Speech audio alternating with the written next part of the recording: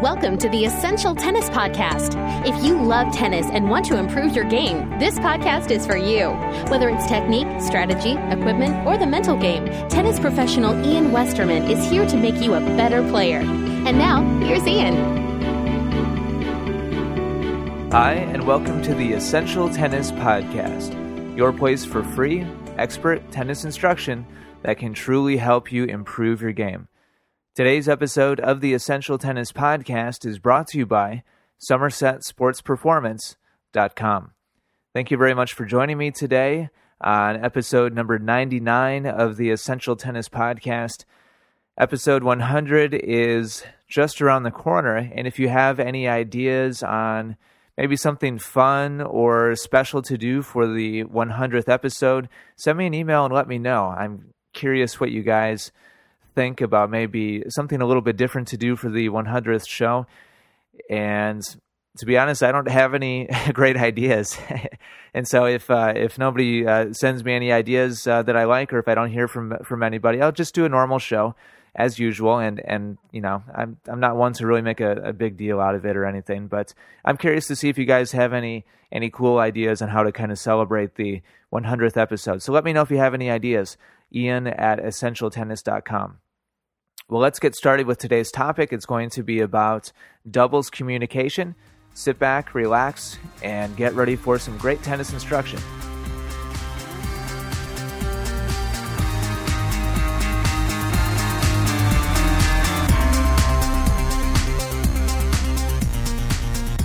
My guest today on the podcast is a good friend of mine, a teaching professional, and also a past guest on the podcast, Mr. Mark Hamelman. Mark, welcome back to the show. Hello, Essential Tennis. What's going on? What's going on, Ian? Thanks for having me. Yeah, it's good to have you back. It's been a while since I had you on the show last, and I think the last time I had you on the show, we were talking about doubles, and that's what we're going to be talking about today as well. I like talking to you about doubles because you and I are kind of on the same page after having played together in college, and you know, you're a real solid player and a good teacher. So I like having you on the show to get your opinion and converse about topics having to do with doubles. So thanks a lot for coming back on the show. No, absolutely, anytime, Ian. I mean, you just never invited me back on, I think. Sorry, I've been slacking. I was just giving you a hard time. Yeah. No, that's good. Especially, I like doubles because that's a lot of times I think people have trouble understanding it, and it's not too tough as long as you kind of grasp the idea behind where you need to be and whatnot. Opposed to singles, it's so wide open. Whereas doubles strategy, especially, it's it's really beneficial. So no, this is good. Yeah, there's a lot of nuances to doubles. Because you have double the players on the court, there's just a lot more going on. There's a lot more action, and I think that for players who are not really experienced at it, it can be kind of difficult to figure out, and it's kind of easy to feel lost out there. I definitely remember when I started playing doubles in college. Like a lot of college players, I played singles in high school exclusively, and so you kind of just get thrown in there in college. And I remember kind of hating it at first, but after you get some experience and you kind of watch good players, around you play and kind of learn the game firsthand, it can feel a little more comfortable. But there's definitely a lot more to it than singles because there's so much going on. Right. Yeah, definitely. So let's get to today's question, and it comes to us from Dana Mark, who's in Nebraska. And Dana is definitely an important part of our forums. He posts quite a bit along with his son Brian. And here's his question. He said, when playing doubles, what types of communication are most helpful? I know it is good to let your partner know when you want to switch or when you are switching. I don't communicate much at all with my partner. What things are good to communicate for playing effective doubles, both between points, during points, and during changeovers? And how can I get myself and my partner to communicate more during points? So let's split this up into the 3 categories that Dana laid out for us. And the 3 topics that he wanted us to talk about are what to do during points, what to communicate about during points or when to communicate, also between points, and during changeovers as well. So let's break it down into those 3 categories, and we'll start off with during points. And Dana mentions definitely the most common and probably the most well-known reason for communicating, and that is during a switch. Usually when you or your partner get lobbed and the net player is not able to cover the lob, they're not able to get to it, and the other player ends up having to go cover for them. And a lot of times a switch is called because the off player is going back behind the net player to cover that lob. And so this is probably the most well-known type of communication. Why don't you go ahead and throw out one other example, Mark, or something that comes to mind right away when you think about communicating during a doubles point? Okay. Another obvious one is balls down the middle of the court. Who's going to take it, forehand, backhand, just general balls that could go either way, especially lobs and overheads, short lobs, any ball that either partner could get. I would definitely recommend communicating, even if it's fairly obvious. One thing I tell a lot of my lessons is that you really can't over-communicate in doubles. Any ball down the middle of the court especially. Definitely tell all my lessons. Just throw it out there. Let them know you got it. If anything, your partner can get out of the way. So that's one definitely. And I think that's, fairly straightforward. I got it, you got it. Keep it short and to the point. I've heard a lot of different expressions, but if anything, just let them know that it's yours or mine. And I see way too many balls, even at a decent level. Oh, I thought you had that ball, and they kind of laugh at each other, and then I kind of laugh with them. That's funny. And in my head, I'm thinking, I saw you 10,000 times, stop laughing and hit the ball.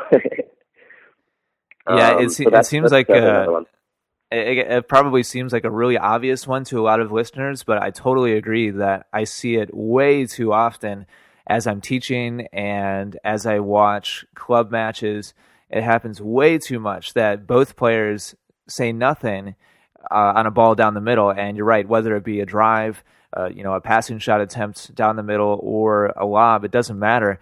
I see it way too often that both players kind of make the assumption that the other person is going to get it, and both just kind of stand there and kind of stare at each other as the ball, goes down the middle. And that's a crappy way to lose a doubles points. You guys, and I'm going to say my theory on this, Mark, and I'm going to talk about the ball that's driven first down the middle, and I'm curious to see what your thoughts are on my opinion of that. But I think amateur players way too often are concerned with stuff like whose forehand is down the middle. I think that most of the time the player who's closest to the net should be taking it regardless of forehand or backhand. And I find that a lot of club players are kind of surprised when I tell them that. But I think that takes away a lot of the guesswork of whose it is. I feel like amateur players a lot of times get really caught up with minor details, again, like the forehand or the backhand volley, or whose side it's on. In my opinion, if you're closer than your partner and you're able to reach it, you're able to get to it, most of the time you should be going for it, kind of no questions asked. And if you end up not being able to make a play at it, then your partner who's a little bit farther behind you, or maybe even back on the baseline, hopefully made a move as well, and they'll be able to cover it. But I think when the ball is driven down the middle specifically, I don't think there should be a whole lot of talking. There's not a lot of time. I think both players should probably go for it, and whoever's closest usually should take it if it's at all possible. What do you think about that, Mark? Yeah, absolutely. One thing and a lot of people end up hearing is, forehand takes middle, and yes, that's true if you're both even. You're both equally at the baseline. But how often does that actually happen now? Right, exactly. I mean, you really both shouldn't be both at the baseline, or you're probably losing a lot of points. I mean, it happens, but if let's say I've got a backhand volley and my partner's a righty and he's got a forehand ground stroke, I don't care. I'm taking the backhand volley. Even if my weakness and let's say my partner's strength is his forehand, I'm still hitting my backhand volley. It's just a better play. So yeah, definitely net person or even the closer net person takes it first. And then worst case scenario, it goes back to the back person. Who knows? Let's say you're going for the volley, you miss it. Since you're the closer person, your partner should have you backed up. So there's really no argument that I can hear against what we're saying is that the closer person should take the ball. I agree. And now let's talk about the other kind of type of shot that could be down the middle, and that's the lob, which definitely throws a couple more variables in there because there's so much time that both players have to be able to react to the ball. I think this is a little more tricky than the drive, where as both of us just said, you guys should be using the person who's closest to the net to try to cut that shot off as often as possible. On the lob, when you guys have some more time to actually set up and hopefully take an overhead, I think there's a couple more things that come into play. If you're both right-handed or if you're weird enough to both be left-handed, then I think that whoever is most easily able to get a forehand overhead on the ball should probably take it. I think this is where communication really is very, very crucial, because on a lot of these shots, the lobs down the middle, it's probably really possible that both people could have a play on it. And I think this is a little bit subjective for both players, and I think somebody just needs to take charge as quickly as possible most of the time. Kind of like outfielders in baseball, calling each other off. Whichever person feels most comfortable, I think, really needs to take charge both vocally and physically, and really take the shot. I think a lot of times club level players almost kind of try to get into a discussion, and we'll be like, "Yeah, you got it." When the ball goes up, you got it. And there's kind of some confusion. I think that if you guys are going to do anything, just be assertive and either say yours or mine or I got it, or I got it would be probably the best. Or if you just don't feel comfortable, say yours and let your partner take it. But I think probably the key is to do it as quickly as possible. What do you think, Mark? Yeah, definitely. Whatever you're doing has to be done right away.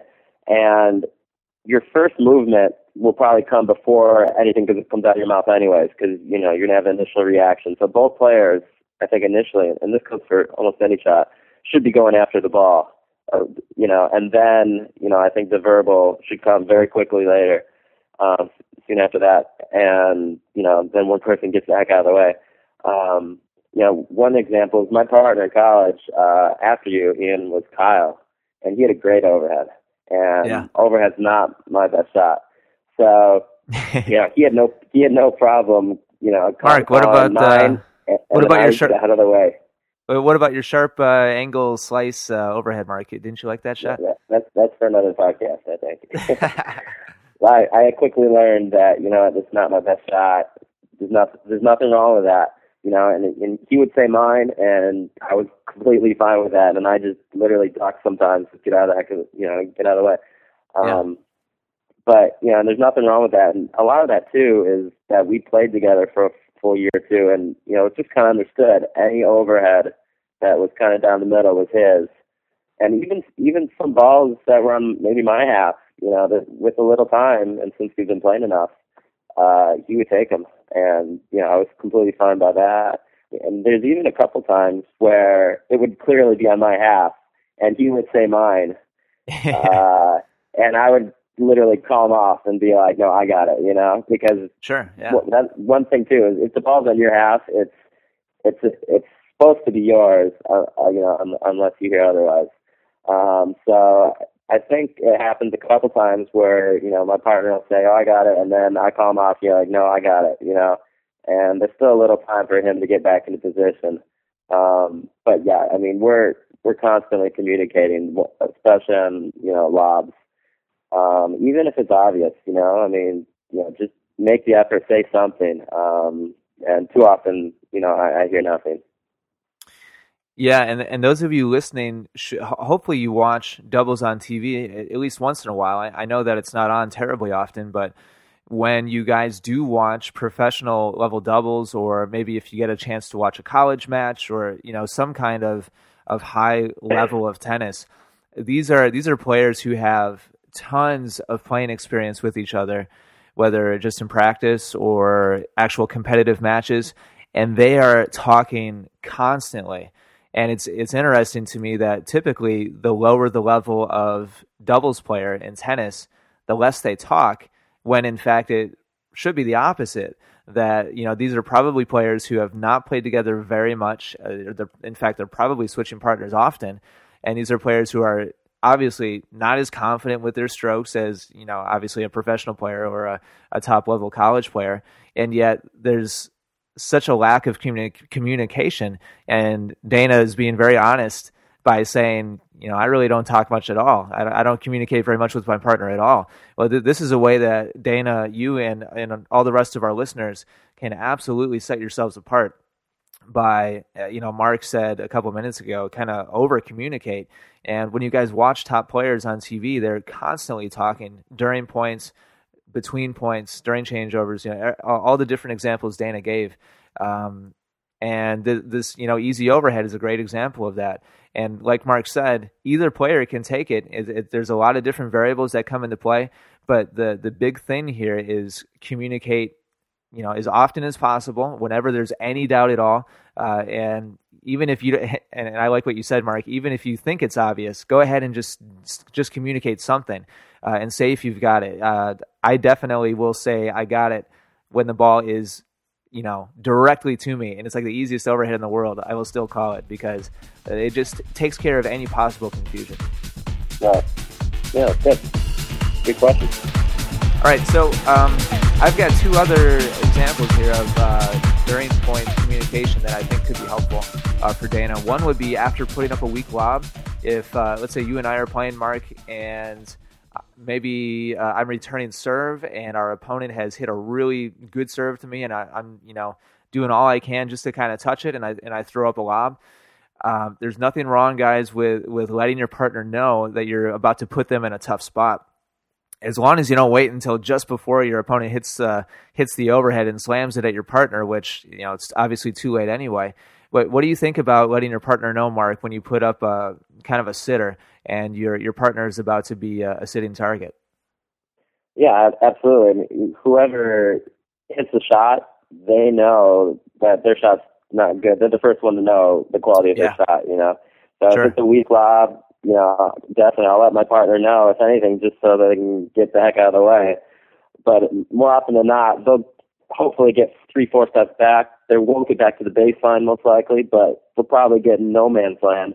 And that's one of the few times where I'd say it's better to be in no man's land than, a service line, because you're returning an overhead, and it gives you at least a couple steps to react. And if anything, your partner will like you because they're not having an overhead get hit right at them.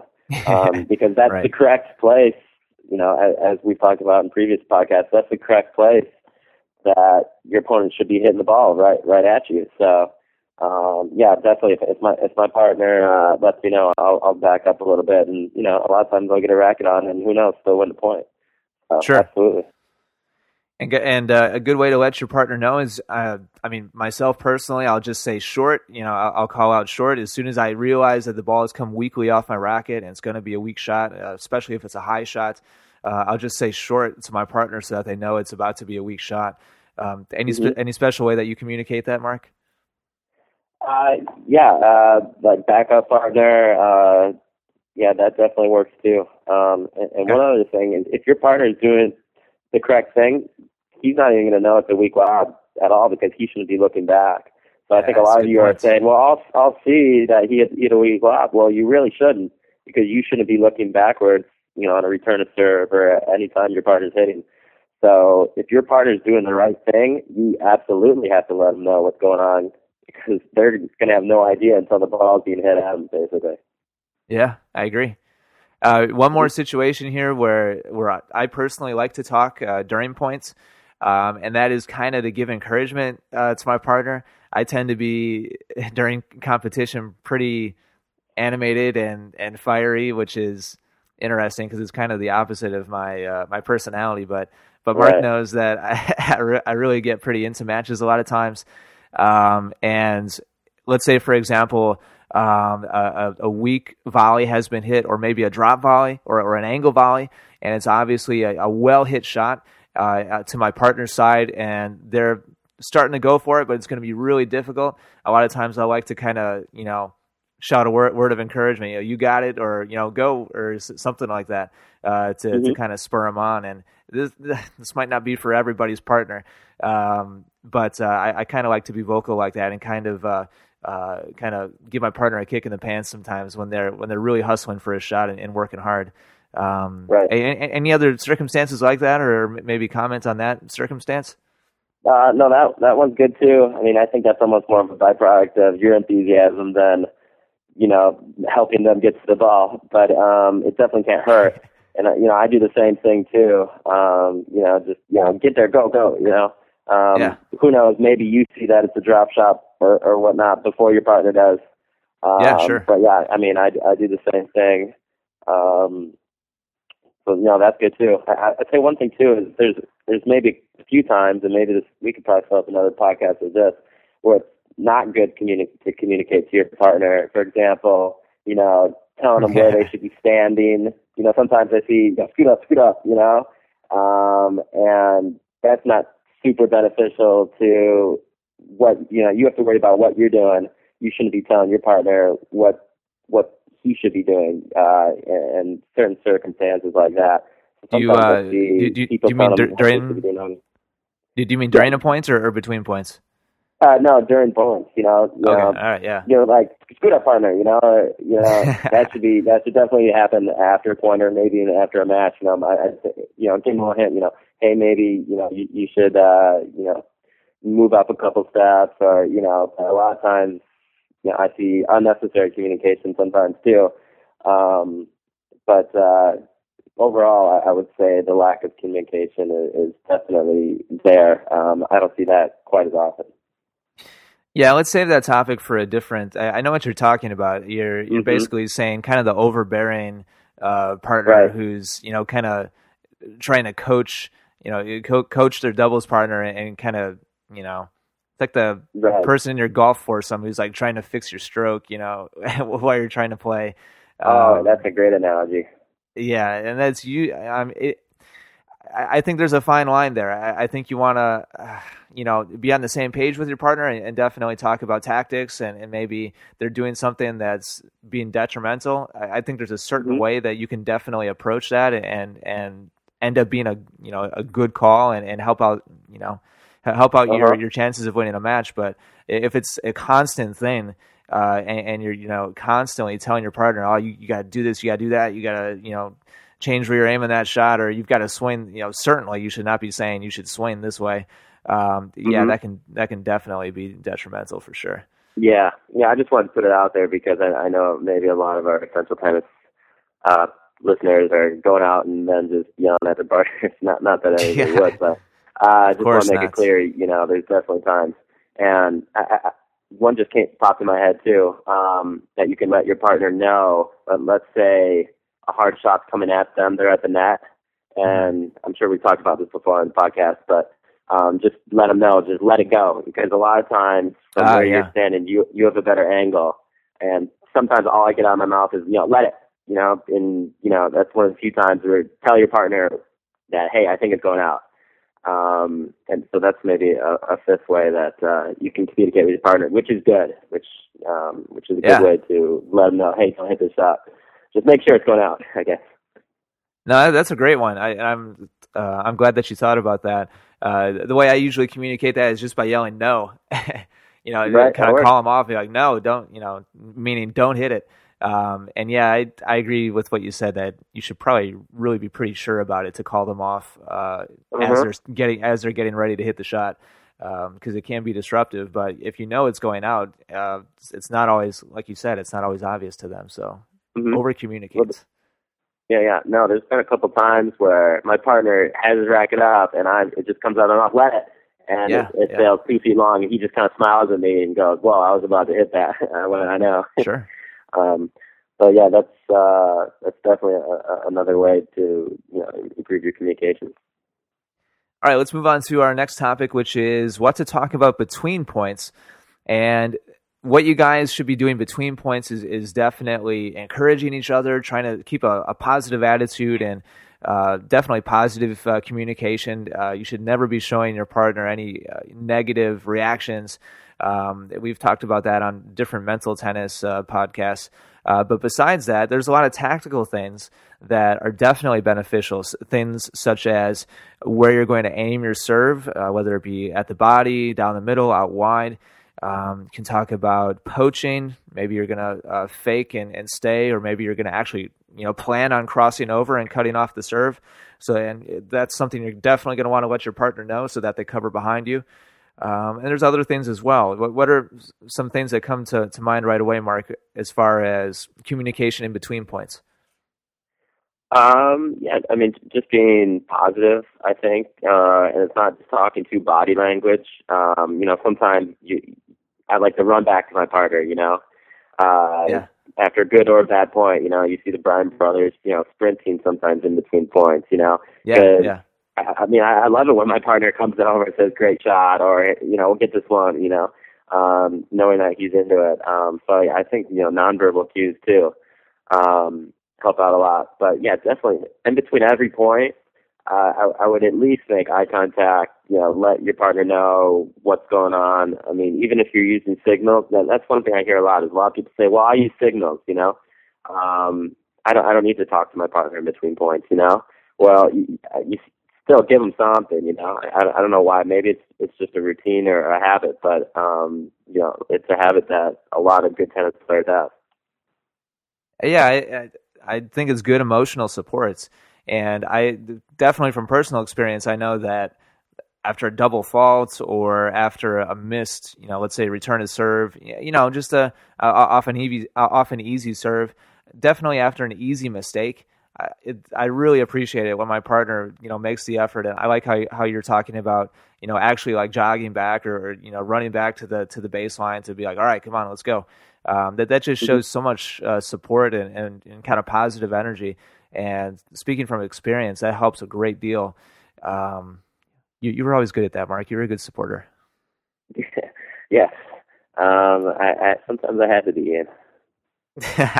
Nice. Good one, Mark. Yeah, you did. Little big there. Little big. I remember sometimes I'd run back in and I'd put my hand up, give you a high five, usually sometimes after a point that we lost. And you would smack my hand so hard that I actually maybe stopped doing that for a little bit because I wasn't ready for the next point. Sorry, Mark. Definitely, yeah, no problem. You had a good swing there. But yeah, definitely, even in those circumstances, even sometimes I think you didn't want me going back there, I still made an appearance.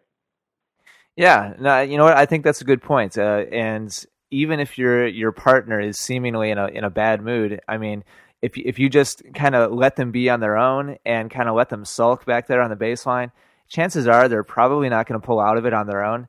And so, I mean, be a good partner and do your best. And it might not help immediately, but if you continue to support them and you continue to stay positive, that's probably going to be your best chance to turn things around, at least for your partner, and hopefully, give them some positive energy and get them back into the match. But yeah, it's definitely something that I definitely need myself personally. Again, my tendency is to be, pretty intense and really into it. I kind of have big ups and downs. That's kind of my personality on the court, which I've been working on a lot recently since college, because since then I've really realized that that's been a big thing that has definitely held me back. But if your partner is like that, they really would appreciate some support, even if it doesn't look like they do overtly. If you just leave them alone, they're probably going to feel worse about themselves. Yeah, absolutely. All right, now one more thing before we talk about during changeovers, and that's tactically, I think you guys should be talking about your opponent's strengths, their weaknesses, what strategies that they're trying to implement. You should be, talking to your partner and saying, hey, I noticed that they're trying to do this when you serve on the ad side, etc. And notice their tendencies, what shots they like to try, so that you guys can talk about that and as a team start to anticipate and play together and kind of form a strategy around that. If you guys don't talk about those things, a lot of times it won't be till after the match that you realize, oh crap, whenever they were up in a game, they always, hit hard down the middle on return of serve, or when they were down, they like to lob, on the ad side or something like that. If you guys don't talk about that stuff, a lot of times it'll kind of pass you by and you just don't pay much attention to it. So I think tactically, players should be talking a lot as well. Mm-hmm. Anything to add to that before we go to the last? Okay. Nothing really to add to that. That was good. All right, so changeovers. This will be our last little bit, and personally, what I wrote down here on my little outline is, I think that changeovers should kind of be a time to relax and kind of unplug a little bit and just it just kind of take a little break. It take a little time out. I think that there's a lot of intensity. Well, maybe I'm just speaking from my own experience, but during games, I tend to be pretty intense once again, and I think it's good to just kind of sit, relax for 30 seconds, get some water, and then, kind of get up, kind of refreshed again, and get back into it. I think it might be dangerous to stay up and fully alert, all the time, and not give yourself a little break to calm down and relax a bit. But maybe you have a different point of view on that, Mark. What do you think? Yeah, no, definitely. You shouldn't be talking too much tactics on changeovers, maybe simple things, but hopefully going into the match you had some stuff that you want to do. Yeah, definitely, it's definitely time for yourself. Yeah, a lot of times I see people overanalyzing things on changeovers. When you do this, when you do that. I like to give my partner simple reminders, like let's say it's his turn to serve. Okay, lots of first serves this game. Sure. Just keep it simple. Because, you're into the match. Like you said, there's not a lot of timeout during matches because in between points, we're doing lots of stuff, too, that we talked about. So changeover is kind of time to, grab your drink, keep your mind fresh, maybe go over one or two things at most, and then once it's time, get up and get out there. Good stuff. Well, I'm going to wrap up the topic with that, and Dana, hopefully that answers your questions and gives you a good kind of broad overview of communication in general. Mark and I went over some of those things kind of quickly and went into more detail on others. If any of you listening would like more details on any of those specific topics, definitely let me know. But I think that was a good general outline of what you guys should be doing during a doubles match. And obviously, I don't know how many individual ways to communicate you and I just talked about, Mark, but there's obviously a lot of different circumstances and ways and reasons that we should be talking during a doubles match. And so hopefully our listeners got a lot out of this. But Mark, thanks very much for your insight as always. It was good to talk to you about this, and I look forward to having you back on the show again soon. No, absolutely. It was good.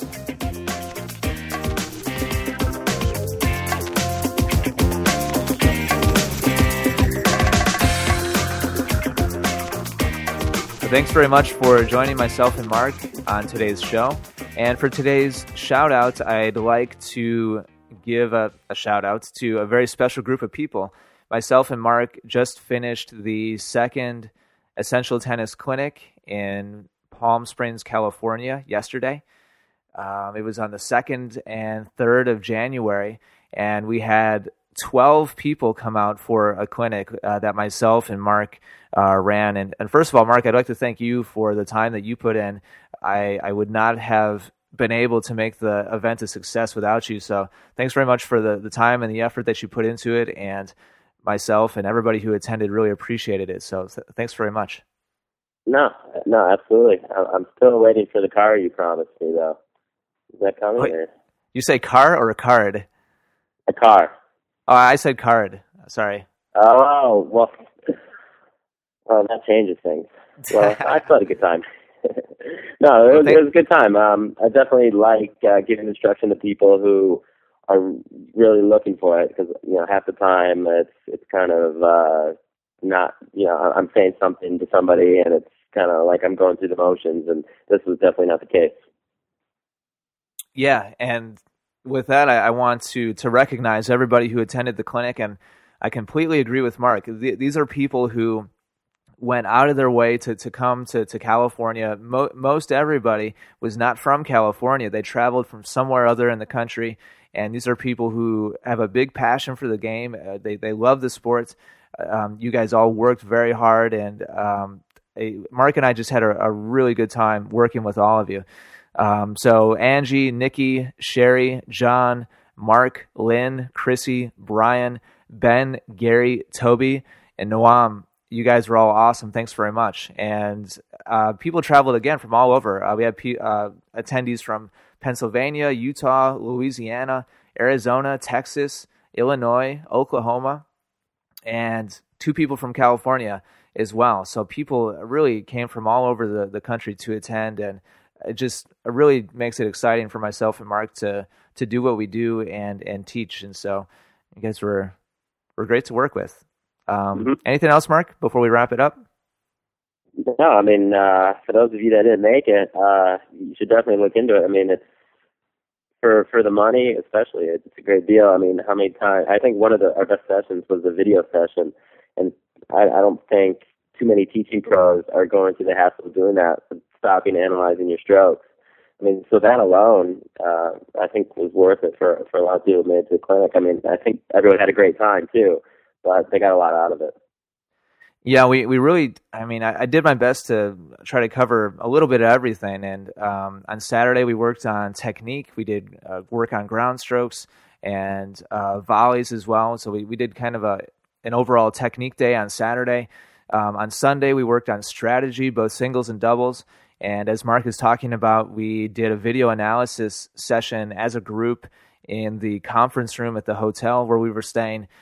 So we all sat down together and reviewed stroke technique and also singles and doubles strategy, all tape that I had filmed the day before of the attendees. So yeah, that's something I'm going to continue doing in future clinics. And if you're interested in participating in one of these, just make sure that you keep on listening to the newest podcasts. And in the near future, I'm going to have a section on the website where you guys will be able to view upcoming clinics, and you'll be able to sign up on essentialtennis.com for upcoming clinics. And I'm looking to do another Palm Springs clinic in probably the fall of 2010. So I'm looking forward to that. And Mark, hopefully you can help us out for that one as well. Absolutely.